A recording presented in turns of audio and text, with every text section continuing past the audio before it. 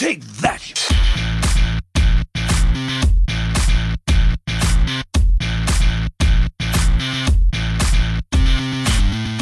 This is Hunting Humbug 101 with me, Theo Clark.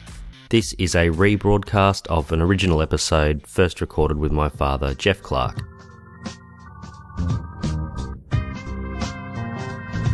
Welcome to Hunting Humbug 101 with me, Theo Clark, and I'm joined, as usual, with my father, Jeff. G'day, Dad, how are you? Hi, Theo. Well, thanks. I'm not so well, that's what my voice sounds like crap. I don't have swine flu, I don't think.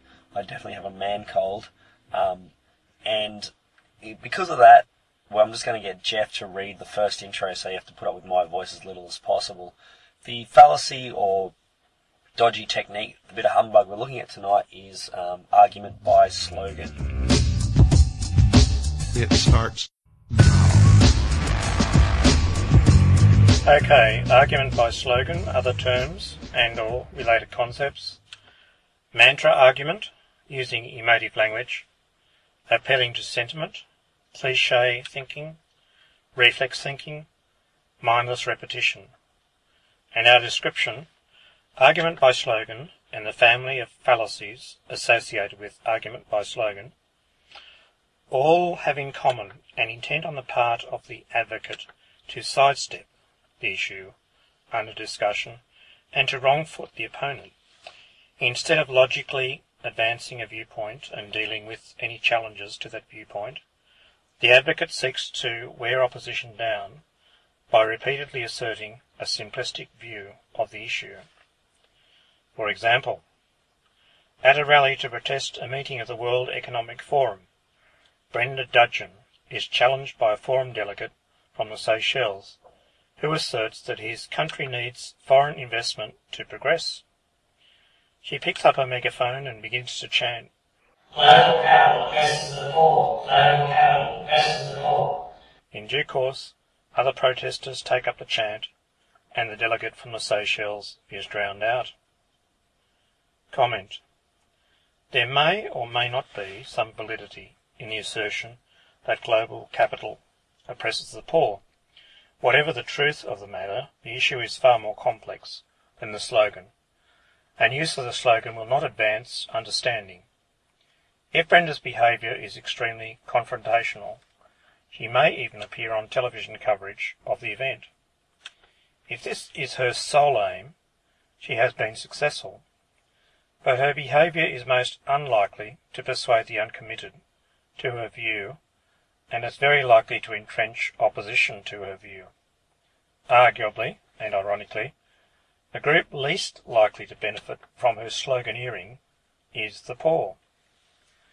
If Brenda's beliefs are sincere, and if she wishes to address the causes of poverty in the Third World, she needs to engage in productive debate after some thorough self-education on the issues. She needs to break out of her coterie of like-minded activists and to substitute sober reflection and hard work for the warm inner glow of sloganeering. If, after sober reflection, Brenda has concluded that the unfettered flow of capital around the world is a primary cause of poverty, she will be able to mount a convincing argument. In advancing the argument, she will have supporting evidence for her views and practical suggestions for capital regulation. The uncommitted will seriously consider her perspective. In due course, and in her own small way, she might even advance the plight of the world's poor. It won't be as much fun as public posturing, chanting, and sloganeering, but she might actually get results. The sight of a large group of self-satisfied demonstrators marching under a banner and chanting, "What do we want?" is now a commonplace.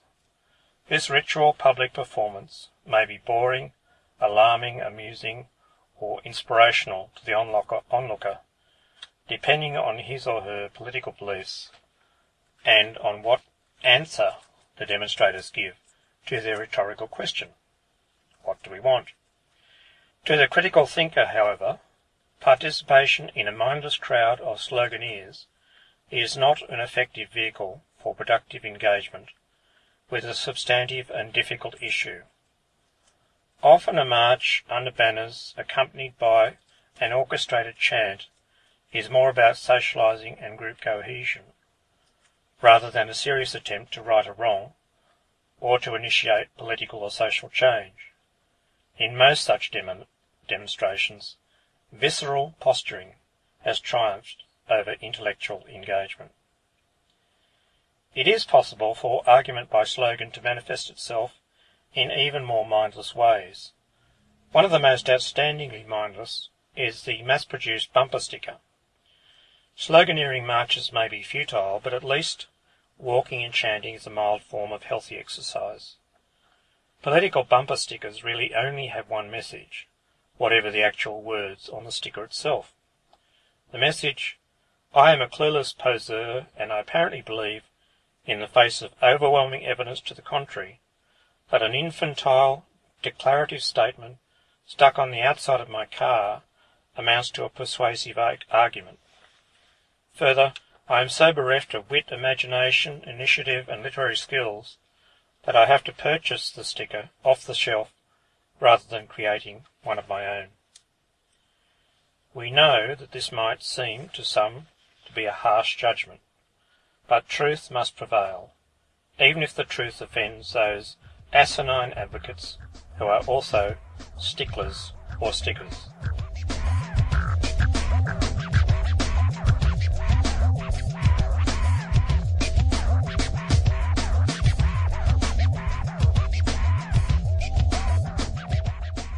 Okay, so that was a good example of some sloganeering in a protest march. And again, apologies for the quality of my voice. I know normally you're used to my lucid and, dare I say it, sexy baritone tones, but they're gone. Moving on. I think the general thing about a slogan and using a slogan is it actually probably is the number one tool for modern political discourse when it's used effectively, because it's about staying on message. And so if you think about, some of the examples I tried to look for, but it was hard to figure out what search terms to use on YouTube, but were examples where someone's interviewing a politician and they continually reframe the question so they can get their message back out there again and put their slogan back into it. So it didn't matter what the question was, the politician would reframe it to get back to their particular catchphrase that they were using at the moment. And that's probably the main example, I think, where they're being a bit fallacious, where they avoid the question and simply repeat a slogan. The other thing, Theo, is that interviewers are often ill-equipped to deal with that kind of strategy, so interviewers tend to panic and ask the same question again and again, rather than saying explicitly, "Oh, you failed to answer that question, so we're obviously not going to get an answer, so I'll just move on." Or something like that would really challenge the interviewee. Yeah, exactly. And if you think about the good interviewers, the ones who do, they hammer them on that and say, "You haven't answered that question, you stop going off topic," and they get stuck into them. And they might agree and then say, "Well, look, if you're not going to answer it, let's just move on," but they do pressure them on it. Okay, so now slogans are very effective, and everyone can think back to the last US election where Obama won with the "Yes, we can," and the "Change we believe in," and all those ones, and they were really effective and they worked because he tapped into what people were feeling. And that worked. Now, if all that is empty rhetoric, then, it's meaningless. But the point is they can be really effective. And so effective that Obama even accused the other side of using his slogan. So let's have a listen to Obama talking about his use of slogans.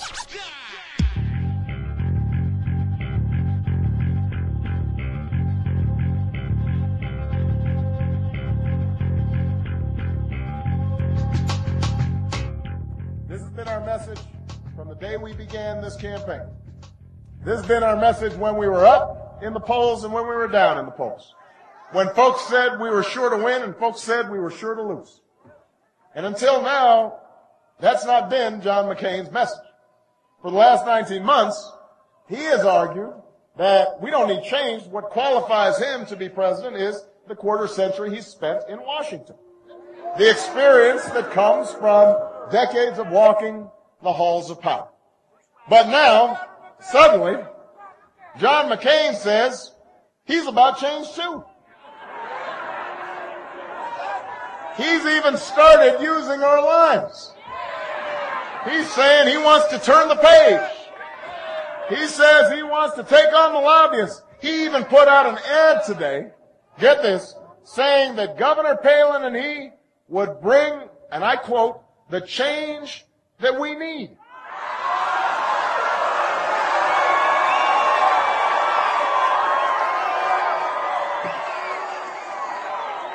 Does that sound familiar? Listen, they say that imitation is the sincerest form of flattery. But you know what?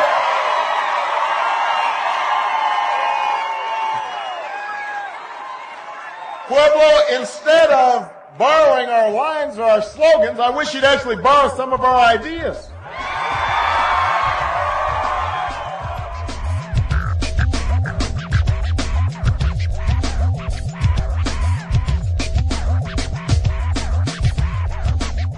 Okay, so look, and so that's a pretty good example of the fact that now I actually don't know how true all these claims are because I didn't really follow the US election that closely, but they are very powerful when they can be something that people frame their discourse around, and that's what Obama and his team obviously did really well. I mean, that's how he came from behind and beat Hillary, and then wiped the floor with McCain. I mean, he had a lot of help because of people's perceptions of Bush, obviously, but and he's a very good speaker and he knows how to get the message across. But that was the thing; he had these key slogans that they used, and he knew about the slogans, and then the message was always around coming back to that slogan. It's only a fallacy, however, if that's all you do is you just keep repeating the slogan, the mantra, without actually engaging in deeper conversation. And most politicians actually would like to do that if they're given the opportunity, but a lot of the time they're not, or that comes back to bite them anyway. Yeah, I think the interesting thing about what Obama said in that excerpt was that he actually fairly acknowledged he was using slogans, and his complaint was the slogans were being borrowed by the other side. So he's not saying himself or acknowledging that slogans are a weak form of argument or a non-argument. And when somebody says, can we do it? Yes, we can, and so on. It's an aspirational kind of thing, and the duty of the Fourth Estate really should be to ask the candidates to elaborate on that. What do they mean by change? How will they affect change, given the constitutional limits to a president's power? How would he be different in Washington to other presidents, and so on? And there's actually a cartoon on that theme which will be linked to this podcast, and also an excerpt from The Onion, which I think actually does a better job than my cartoon on this issue. But once Obama was elected, he then had the burden of solution, and the rhetoric, the rhetorical position of simply restating a slogan is no longer credible because he has to actually solve problems. Yeah, that's right, yeah. Yeah, and so, I mean, and absolutely in terms of, again, if, just quickly, the Fourth Estate, would that be journalists and stuff? Yeah. Where does that come from? I haven't heard it before. It was a turn-of-the-century term that was used to describe, the First Estate, Second Estate, Third Estate, were the various political arms, the political arm of government, the executive power, the judges, the courts, the legislature, and the Fourth Estate was seen as very powerful, keeping the bastards honest. Yeah, that kind of thing. Yeah. Okay. Now, so basically, but what they do is they frame a campaign around particular messages, and that doesn't necessarily mean a political campaign; it could just be in general. So, just recently in Australia, we had our first budget since the global financial crisis, and so of course that was a huge big deal in terms of what they were spending money on and how much debt we were going to go into and so on. So the Australian Prime Minister, basically the rhetoric they were using was to get the balance right, and that was their key message they tried to push through. Now I'll just play a little clip where our Prime Minister Kevin Rudd uses that rhetoric a few times, uses that message a few times, but in saying that, I'm just going to play the first bit, but he does go on to talk for about 2-3 minutes about some specific details, so I'm not accusing him of being fallacious or anything like that. It's just an example of repeatedly making sure you get that key soundbite, that key message in there. So when it gets played on the news or whatever, that'll probably be the bit they go for, the get the balance right mantra.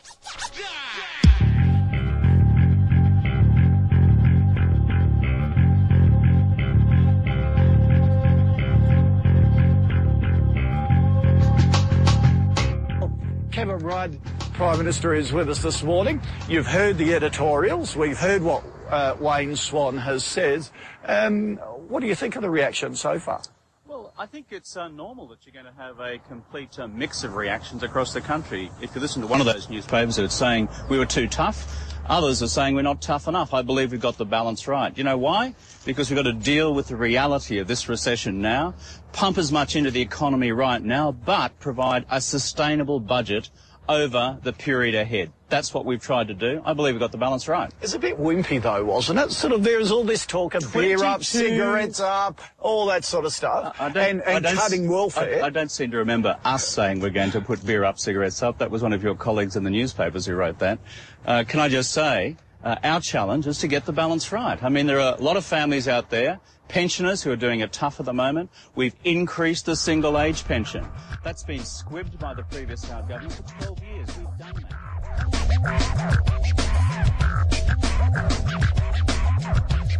Okay, yeah, so that was Kevin Rudd being interviewed on the one of our morning shows here, Sunrise. And again, he does go on. The interview goes on for about another 5 minutes or so, and he does explain in detail a lot of the different policy decisions and where money's going and whatnot as well. But just the example there, he really made sure to get in there initially about getting the balance right.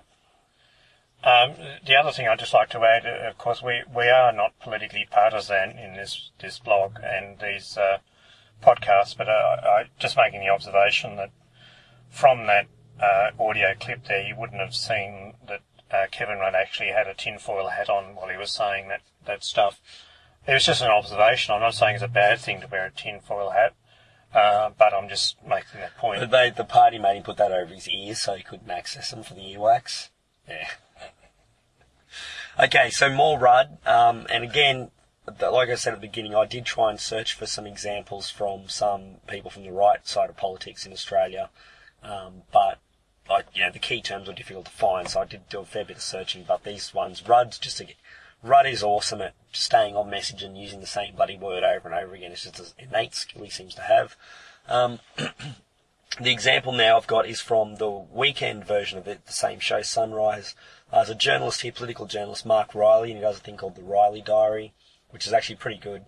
It's a weekly wrap-up of politics, and it's usually pretty humorous. And he always likes getting Rudd being repetitive, saying the same thing over and over again. So this example is just from one press conference, and it's all about getting to the core of the problem or the core issue.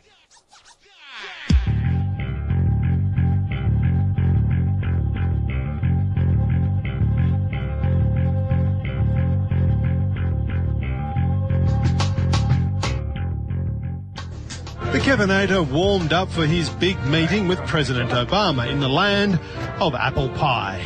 The man the opposition calls the toxic bore got to the core of the matter.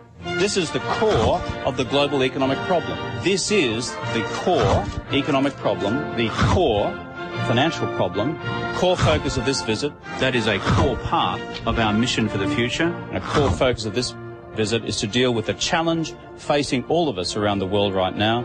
It is the core of the global financial problem. Core focus of this visit to begin the core reason for being there. Those security questions are core to this visit.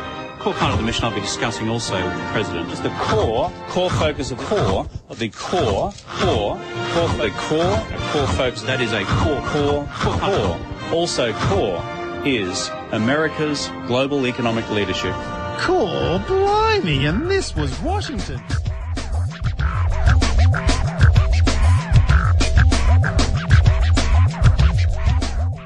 So that was, Kevin Rudd. I mean, there's a few other Riley Diaries where he's gotten the same word over and over again, and it's, pretty funny. But just to talk about in more general terms again, when it's fallacious, and what I think the main issue here is more about staying on message, and politicians really aren't too much to blame for it in a way. I think that it's just a consequence of the news media and the news cycle that now we've got, the idea of getting a soundbite out there. I think it's only really fallacious if the message is just empty rhetoric.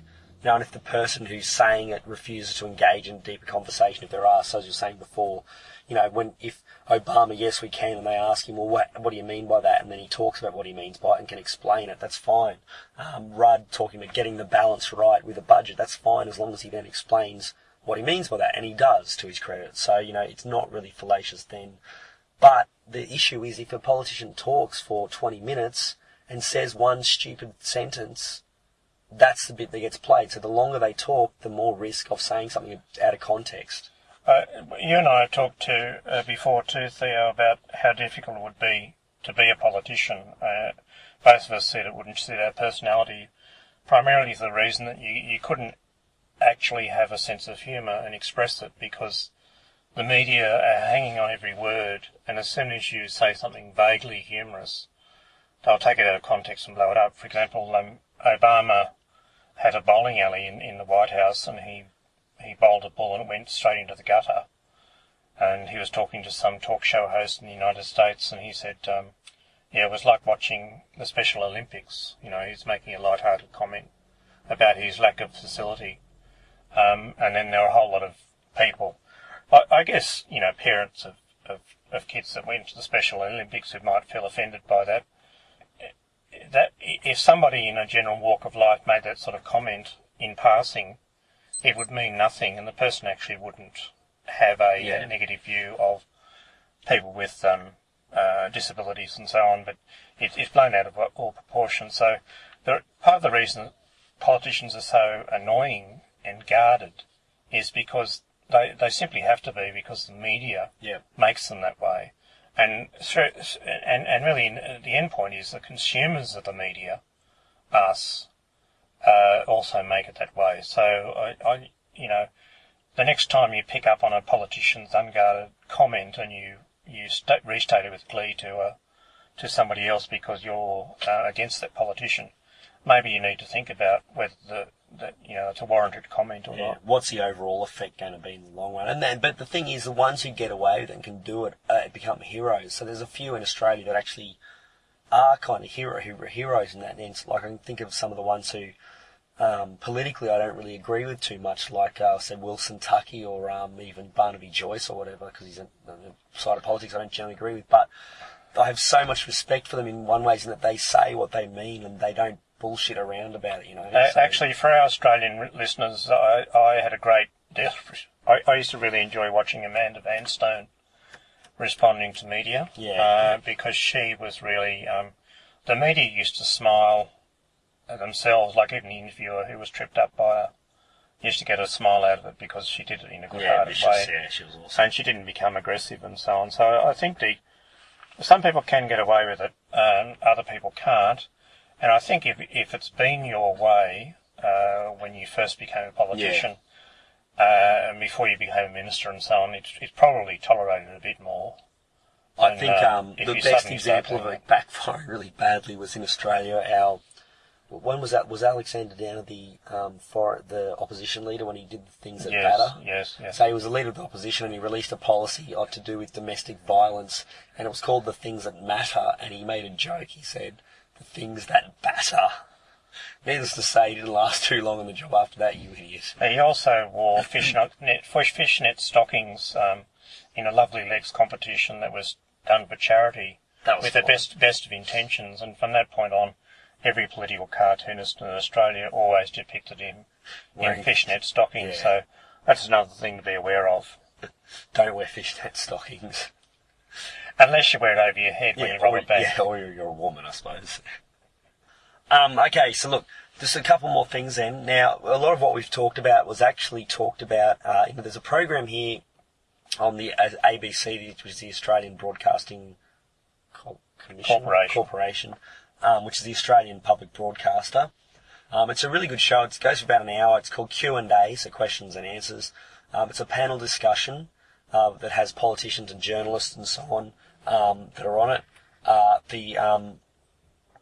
and other prominent Australians. It's about various topics, in particular ones that are on during things that happened in the last week.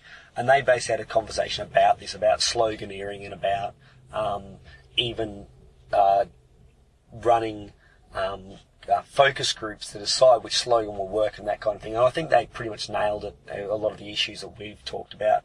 It goes for about 20 minutes of the show, so I've managed to cut it down to about 6 or 7 minutes. I won't bother saying who all the people are. There's someone from the left-wing side of politics, someone from the right. There's the moderator, there's a couple of other commentators as well, including a spin doctor, talking about it. But anyway, I think there's a really good example of them talking about the whole sloganeering or argument by slogan. So let's have a listen to that now.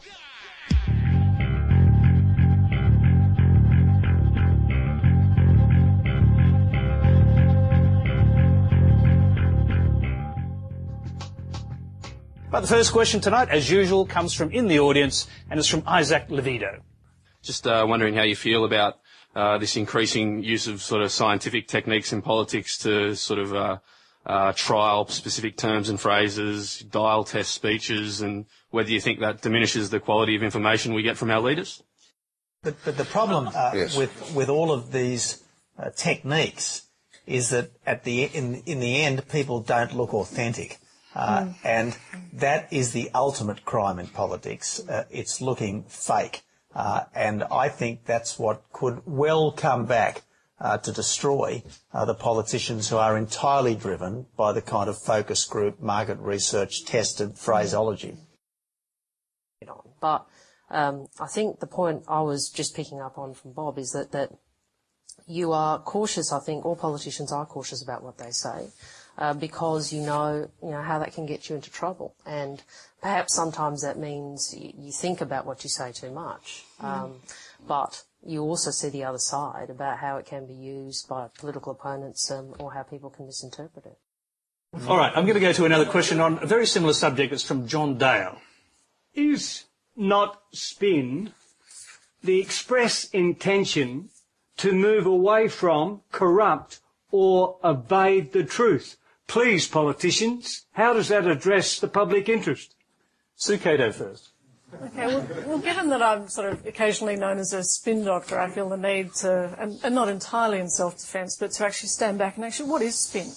I mean, people are saying that, to John's question, that it's about evading the truth. In fact, what we're actually doing is generally working out ways to actually tell the truth and to get messages across. Because, no, seriously, I mean, if you stand back and you actually have a think about it, no, guys, seriously, if you stand back and look at the employee share scheme that everyone's getting into at the moment, the question is that reasonable policy that's been badly explained, or is it actually fully bad policy? Now, there's a school of debate actually within the business community that, very quickly people condemned it. But what the government was actually trying to achieve is, there was a small target that they were aiming at in terms of big executives, but there's a real body of thought among some of the thinking commentators that, in fact, it's not bad policy, it just hasn't been well explained. Now, if the government wanted to achieve that end and wanted people to understand it and appreciate what they were trying to do, you might call it spin. You might also call it just saying it, talking about it properly and clearly. What would you say to temporary deficit, for example, when, in fact, you're planning 6 deficits in a row? Well, it's contemptible. Penny Wong. That was a good hand pass, wasn't it? Well, I think we're trying to express that we want to come out of deficit. I mean, can I just say what Sue said? Actually, people in the audience, I think, reacted to it, and I understand why, but that she was really expressing, I think, a lot of the discussion that does occur before politicians come and say things, which is, how do you explain this clearly? I know my own portfolio. I think about, how is it that we can explain this issue, which has got all these complexities and all these differences of issue? How do we explain it in a way that people will understand, particularly? So I think, we're making the point that it is an imperative to come into surplus, and that we are going into debt for what we think are very sound economic reasons at a time of global economic recession. Let's hear from Tony Abbott on that. Well, look, it's as temporary as the Second World War was temporary, and I think Bob Ellis is right. That is an example of Orwellian newspeak, and yet obviously, government ministers think it matters because they never say the word deficit without putting temporary in front of it. We want to talk about spin. I don't remember people saying reducing wages and conditions work laws. You called it work choices. I mean,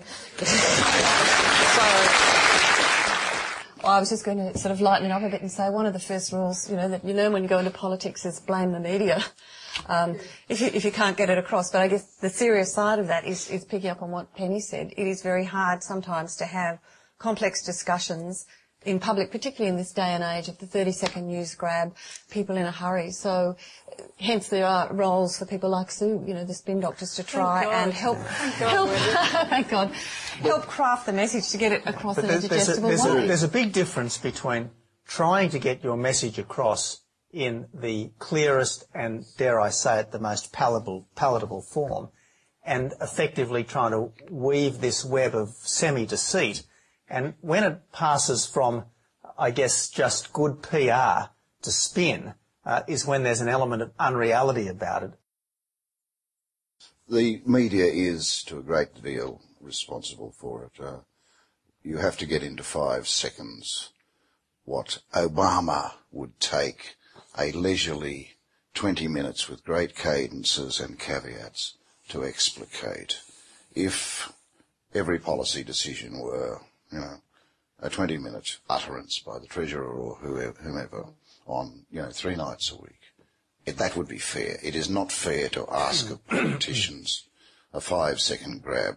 But Kevin Rudd never gets anything into 5 seconds. I mean, every answer is 5 minutes or more. But also, Bob, Bob's making a really important point. If we can just get above the sort of barbs for a minute, I think the point Bob's making I strongly agree with, and that is, I actually think this program, I think, is good because for a range of reasons you actually have for a range of reasons, it's good not just for you, Tony, but because, you actually talk to people. But I think the way we narrow the political debate on some very complex issues down to whatever the grab is on the news, and that is what we have to do.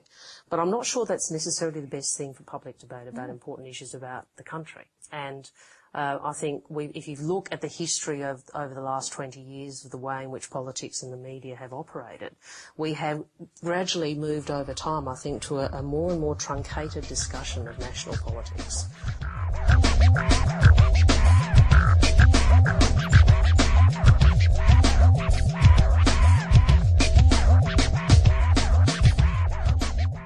Okay, so I don't know if I'll put a link to the original program. In Australia you can download it. I don't know if they allow you to download it if you're overseas, but it's really worth having a look at. It's fantastic to have a show on TV that actually allows politicians and people to sit down and talk with one another kind of in a less moderated situation, a more open situation. It changed my view about quite a few politicians because I've gotten to watch them in action over a long period of time, not just in a set-up interview. I'd say the other thing that's good about Q&A is if you really do hate one of the people that's going to be on the panel, for the amount of time that it's actually broadcast, you actually know where they are. They're actually in that room. That's right. Involved in that discussion. So during that time you can find their car and just key it. Yeah. And so that's the other advantage of having people you hate unfortunately, trapped in a particular place at a particular time, and you can key their car. Yeah, unfortunately, they haven't done it in Brisbane yet, so we're waiting for them to move to Brisbane, then we can settle a few scores. Yeah. Now, look, the other thing is slogans can be very useful, as they talk about in that conversation there, in terms of getting a message out there in a short, sharp way to have an effect. And probably, I think what we'll leave this show with is a really effective bit of sloganeering in Australia, and this was for Australia has, especially in Queensland, has the highest rate of skin cancer in the world. So this is a campaign that's famous in Australia, and everyone will know it. All our Aussies will know it. They might even sing along. So until next week, you've been listening to Hunting Humbug 101, and we'll leave you with a fantastic slogan, the one that I still sing along when I go to the beach. See you next week, Dad. See you. Slip, slop, slap. It sounds like a breeze when you say it like that. Slip, slop, slap, na-na. In the sun this summer, say. Slip, slop, slap. If you're working Playing in the sun this summer, don't sizzle like a silly sausage. Flip on it, jerk. So that was a rebroadcast episode of Hunting Humbug 101. For more information about the show and the book, Humbug, the Skeptic's Field Guide to Spotting Fallacies and Deceptive Arguments, head to www.skepticsfieldguide.net.